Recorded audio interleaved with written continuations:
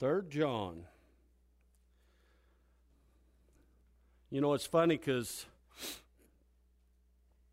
when I first looked at 1 John and began to read and study out of 1 John, I thought, well, this will be one service. This will be 1 week. We'll get through the book of 3 John. And this morning when I got up and began to study and began to put things down, I kind of felt God leading me in a different direction that was kind of unexpected. I don't know that I've ever preached a message on this subject, ever. But it's almost a lost art. And I believe it's very prevalent in the book of 3 John, this idea, this thought. And I think it's something that we as a church need to get back to. And it's old school. It's outdated, but it's wonderful. And so today, as I was thinking about it, first thing that came to my mind was, when was the last time you received a handwritten personal letter?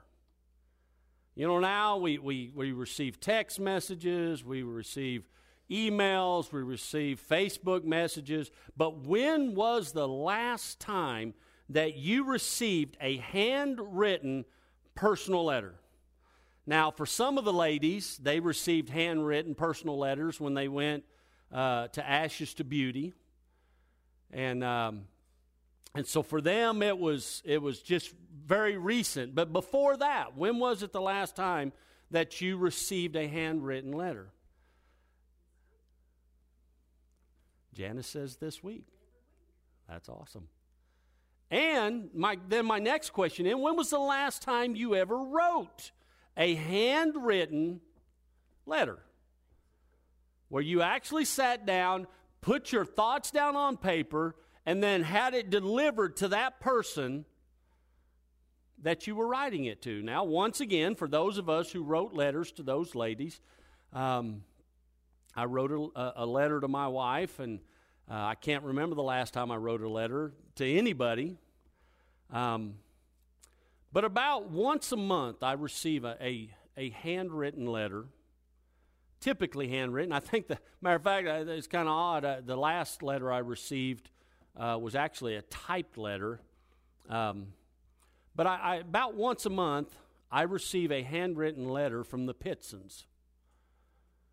They're always very grateful for the offering that we take up for them, and then they will tell stories and testimonies of things that they've gone through, good, the bad, the ugly, and they'll just kind of share their heart in appreciation for, and then they always tell us how much they love our church and how grateful they are to be in partnership with this church. And so about once a month, I receive a letter from the Pitsons. Now, over the years, I have saved many handwritten letters. I still have letters that I received from my wife when we were dating, from 33 years ago. Now, that was before cell phones. Anyone remember long-distance phone calls? Yeah, that wasn't happening. My dad wasn't paying for me to call some girl down in Ava, Missouri, because they cost extra. So guess who didn't get to make long-distance phone calls? This guy right here. Didn't make long-distance phone calls. So I actually had to check the mail every day, hoping to hear from my girlfriend that lived in Ava. Talk about a long-distance relationship. There it was. Now, this is the thing. When my wife wrote a letter, she wrote whatever crossed her mind. No matter how random or how odd it seemed, she would write it down. And I remember very specifically, there's one letter. I have no idea what the letter, everything in the letter was about. She was telling me about her friends. She was telling me about things that happened in school, things that happened in band. And right in the middle of that letter, right in the middle of her telling me about all of this stuff, she says, oh my goodness, I'm being attacked by a killer moth. Right in the middle of her conversation, I'm being attacked by a killer moth. And I suppose it didn't get her because she's still with us today. But 33 years later, I still remember that part of her letter. I still remember that silly part in that sentence. That one sentence I remember. I still have letters from when I served in the Middle East during Desert Storm. The bottom drawer of my dresser is full of letters and cards and things that I have received over the years. Letters from my kids, birthday cards, Father's Day cards, anniversary cards, letters. I have all of these in the bottom drawer of my dresser. Now, I have a letter I'm going to read to you, a letter I hope that I actually never receive.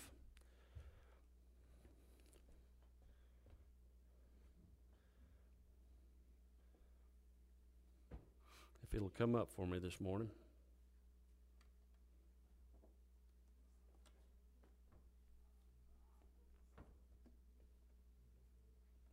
Technology's great when it works.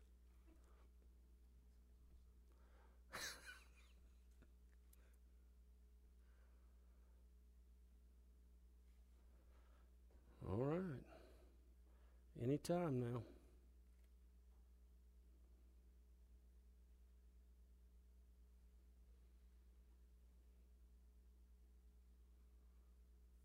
I hope it comes up soon. It's got all my verses on there too. For years, I actually never realized that most of the Second Testament, most of the New Testament, were letters. I never realized that. I never understood that. I never understood that they were personal letters that were written to real churches, that were written to real congregations. I guess I always thought that they were just a collection of short books that were inspired by God, inspired men to write these short books for mankind. And I guess I was partially right. I guess it really blew my mind when I actually realized that not only were some of these letters written to churches, that they were also written to individuals, to single people, that were written to one person. And we are able to get these letters and to glean from them the things that we need to pull out of these letters. And here's a letter we can try to glean from. Dear wife, I'm writing you this letter to tell you that I'm leaving you forever. I've been a good man to you for 7 years, and I have nothing to show for it. These last 2 weeks have been horrible. Your boss called to tell me that you quit your job today, and that was the last straw. Last week you came home and didn't even notice that I had a new haircut, that I had cooked you your favorite meal, and I even wore a brand new pair of silk boxers. You ate in 2 minutes and went straight to sleep after watching all your soaps. You don't tell me that you love me anymore. You don't want to make love or anything that connects us as husband and wife. Either you're cheating on me or you don't love me anymore. Whatever the case, I'm gone. Signed, your ex-husband. P.S. Don't try to find me. Your sister and I are moving away to West Virginia together to have a great life. Dear ex-husband, nothing has made my day more than receiving this letter. It's true. You and I have been married for 7 years, although a good man is a far cry from what you've been. I watch my soaps so much because they drown out your constant whining and griping. Too bad that doesn't work. I did notice when you got your haircut last week, but the first thing that came to my mind was, you look just like a girl. Since my mother raised me not to say anything if you can't say something nice, I didn't comment. And when you cooked my favorite meal, you must have gotten me confused with my sister because I stopped eating pork 7 years ago. About those new silk boxers, I turned away from you because the $49.99 price tag was still on them. And I prayed that it was just a coincidence that my sister had just borrowed $50 from me. That morning. And after all of this, I still loved you, and I felt that we could work it out. So when I hit the lotto for $10 million, I quit my job. I bought us 2 tickets to Jamaica. Jamaica, man. But when I got home, you were gone. Everything happens for a reason, I guess.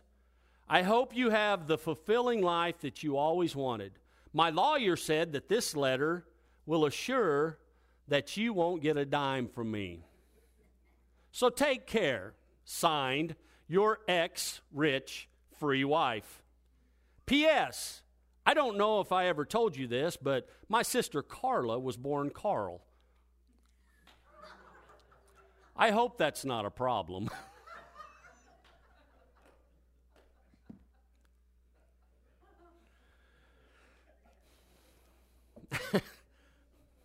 So Wednesday night in our Bible study, we talked about how refreshing that it was when you study the Bible and you realize that God used normal people.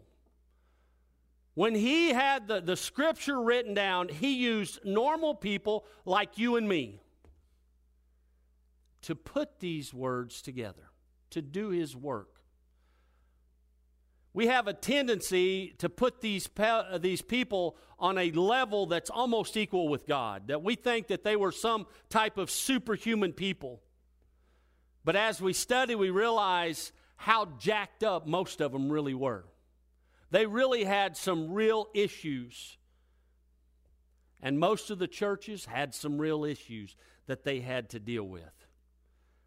Now, 3 John is one of those personal letters to an individual who is dealing with another individual that is causing trouble in the church. Refusing hospitality was this man's problem. Running people off because they offered hospitality. And then bad-mouthing the Apostle John. That's what this troublemaker was doing. And John promised that he would deal with it personally when he arrives. But before he does that, he wants to encourage Gaius for all that he was doing for the kingdom of God. You see, 1 John was written to the church in general. It was just a generalized letter for the church. 2 John was written to an anonymous elect lady. And then in 3 John is the most personal letter of them all.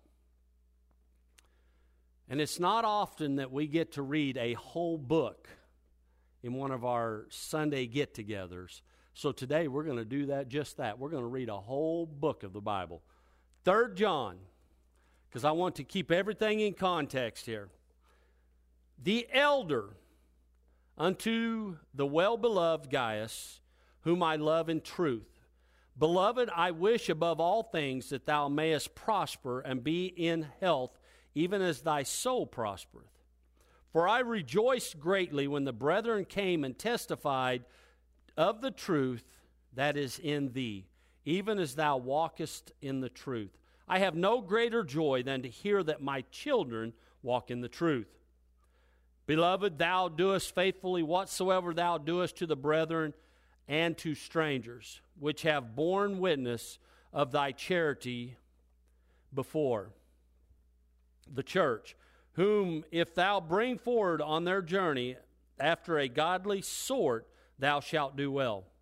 Because that is for his name's sake they went forth, taking nothing of the Gentiles. We therefore ought to receive such, that we might be fellow helpers to the truth. I wrote unto the church, but Diotrephes, who loveth to have the preeminence among them, receiveth us not. Wherefore, if I come, I will remember his deeds which he doeth, prating against us with malicious words, and not content therewith, neither doeth he himself receive the brethren, and forbiddeth them that would, and casteth them out of the church. Beloved, follow not that which is evil, but that which is good. He that doeth good is of God, but he that doeth evil hath not seen God. Demetrius hath good report of all men, and of the truth itself. Yea, and we also bear record, and ye know that our record is true. I had many things to write, but I will not with ink and pen write unto thee. But I trust I shall shortly see thee, and we shall speak face to face. Peace be to thee. Our friends salute thee. Greet the friends by name. Helping strangers. And as I said, I don't believe I've ever preached a message on hospitality. But the more I got into it this morning, the more I started reading this, and the more I started studying, and I seen the importance of hospitality and how it attaches itself to the Christian life, and how important it is as you study the Word of God. It gives us many references, which we're going to look at this morning. How important hospitality is for Christians. Not just to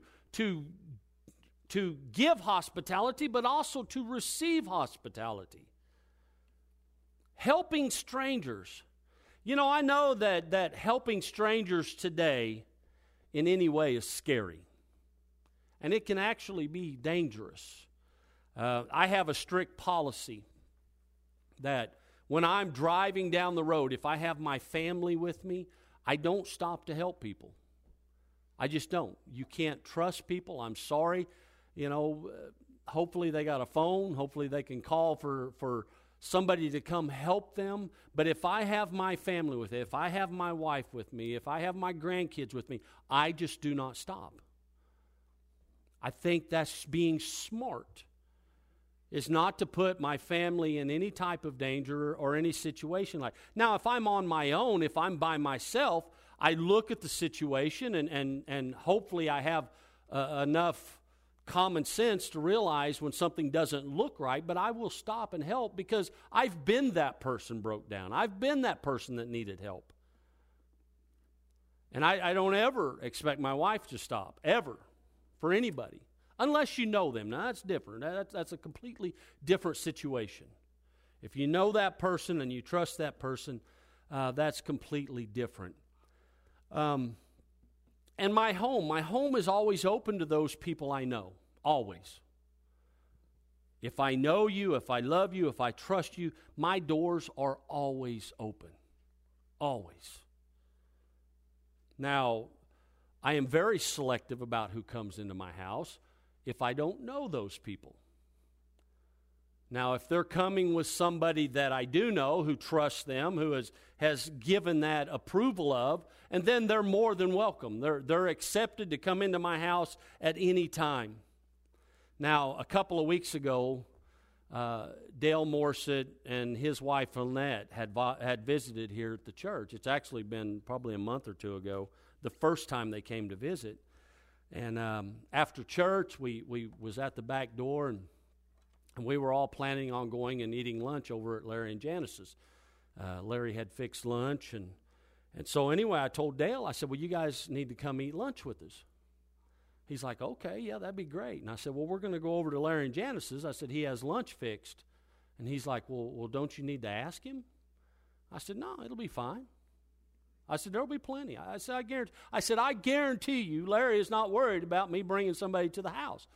I said, if he wanted to bring somebody to my house, he would bring somebody to my house. If I want to bring somebody, and he asked me at least 3 or 4 times, are you sure it's okay? Are you sure it's okay? And I said, Dale, it's absolutely all right. I said, I promise you there will be plenty. And if not, we'll go get more. We know where the store is. We know where McDonald's is. We've showed up with a box full of tacos if we have to from Taco Bell. But there will always, nobody will leave our house hungry. I guarantee it. Or your money back. But it just blew his mind that I wasn't even going to go talk to Larry about it. I wasn't even going to go ask him about it. Now, a couple of weeks later, when he brought the older couple with him, and we planned ahead. He let me know they were coming. I said, you guys need to eat lunch with us. They said that would be great. And I let Larry know. Once again, Larry was cooking lunch that day. And I let Larry know. I said, listen, we're going to have 4 other people come with us. And he said, bring them on. And we went over and we had lunch and we sat around and we fellowshiped with one another.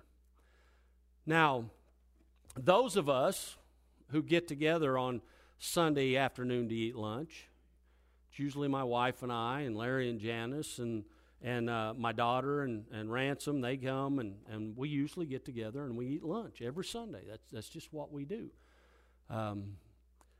But we can invite anybody we want. Sometimes I invite Jay and Ronnie. Sometimes Misty and Shannon used to come to the house.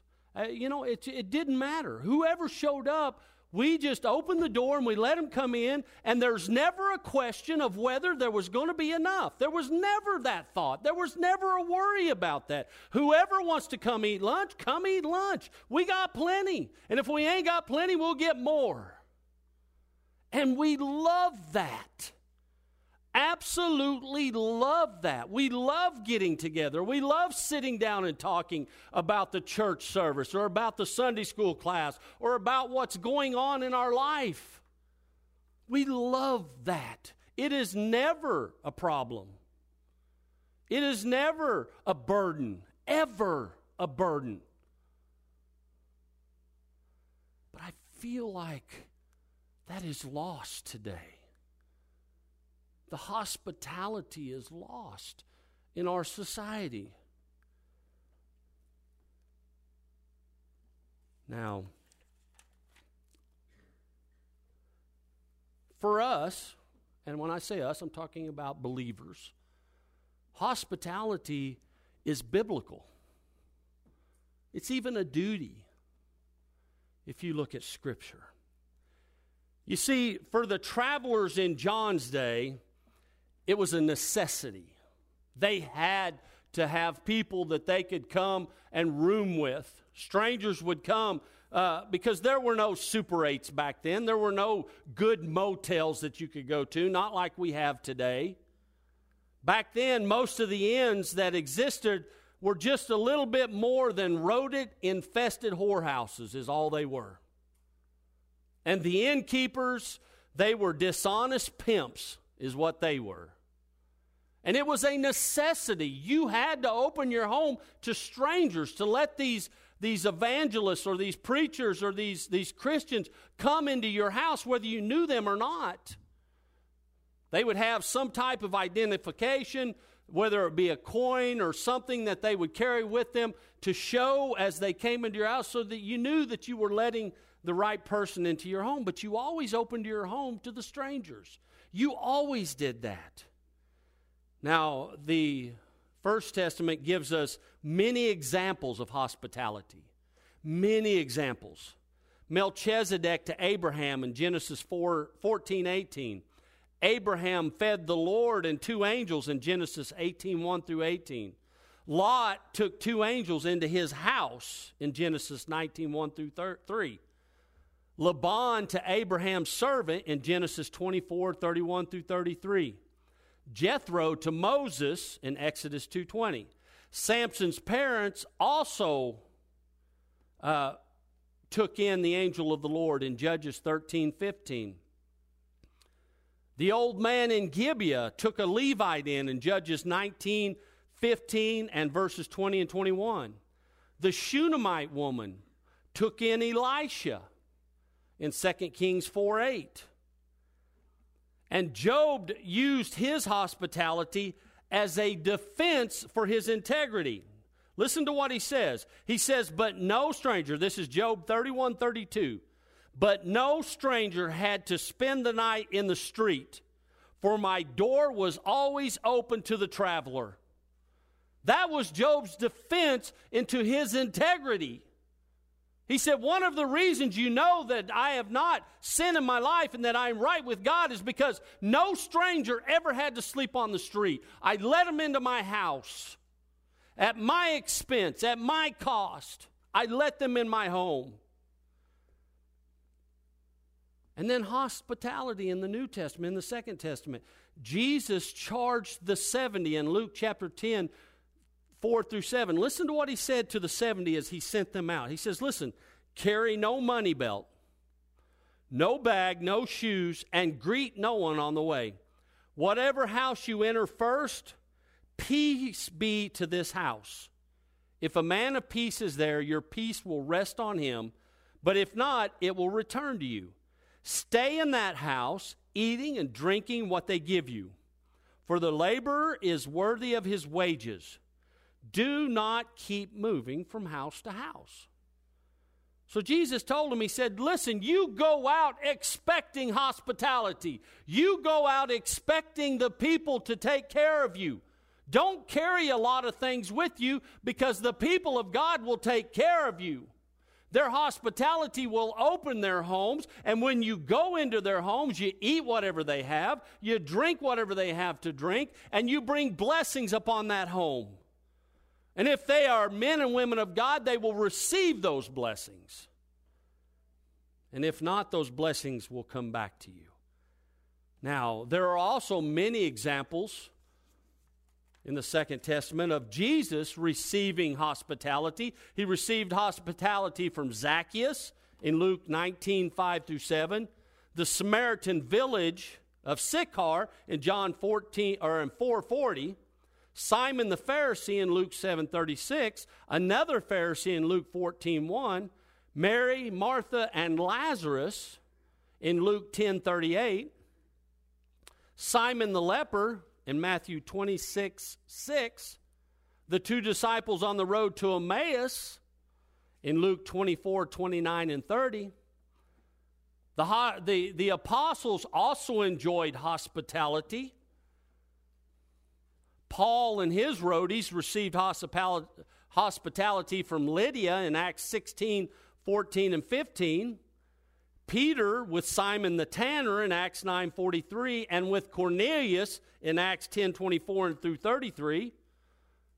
Paul and his group also received hospitality from the jailer at Philippi in Acts 16:34, from Jason in Acts 17:5-7, Priscilla and Aquila in Acts 18:1-3, Titus Justus in Acts 18:7, Philip the evangelist in Acts 21:8, Manasseh in Acts 21:16, Publius in Acts 28:7. You see, hospitality is a Christian duty according to the Word of God. In Romans 12:13, Paul said that we should be practicing hospitality. 1 Peter 4:9-10, he says, offer hospitality to one another without grumbling. He had to throw that in there, didn't he? Without grumbling. Each of you should use whatever gift that you have received to serve others. As faithful stewards of God, grace in its various forms. He said, listen, one of the gifts that you have is the ability to show hospitality to those around you. Use whatever God has given you to serve others. And Hebrews 13:2 gives us this somber warning. Now listen to this. I want you to think about this. Hebrews 13:2 says, do not forget to show hospitality to strangers. Why? For by doing so, some people have shown hospitality to angels without even knowing it.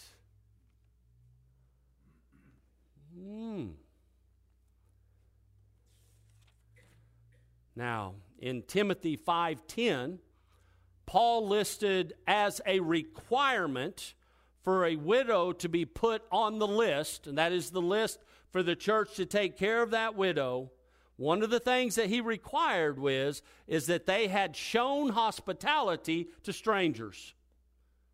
If they expect generosity from the church, they, in their previous life, the life before this time, must have shown hospitality to strangers.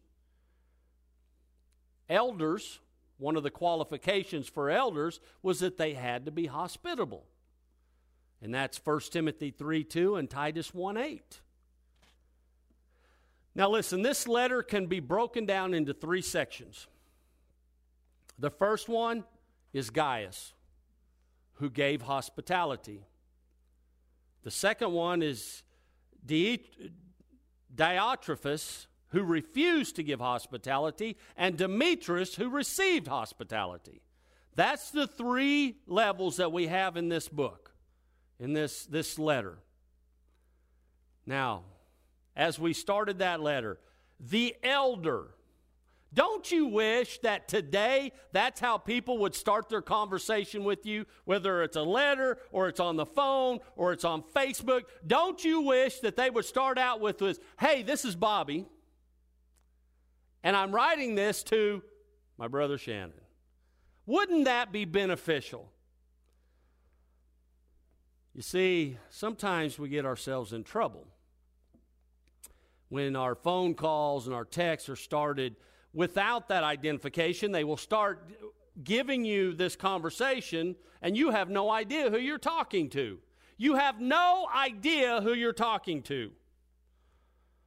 Here, a year or 2 ago, I received a message.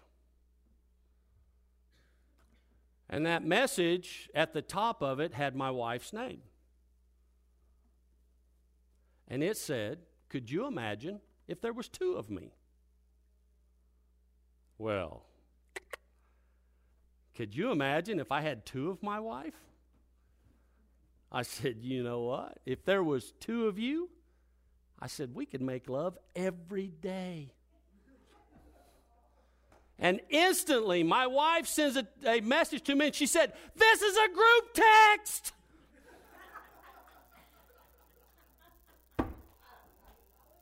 I said, you can't tell me that after I send the message.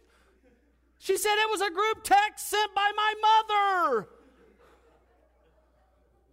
I said, oh, I take it back. I take it back.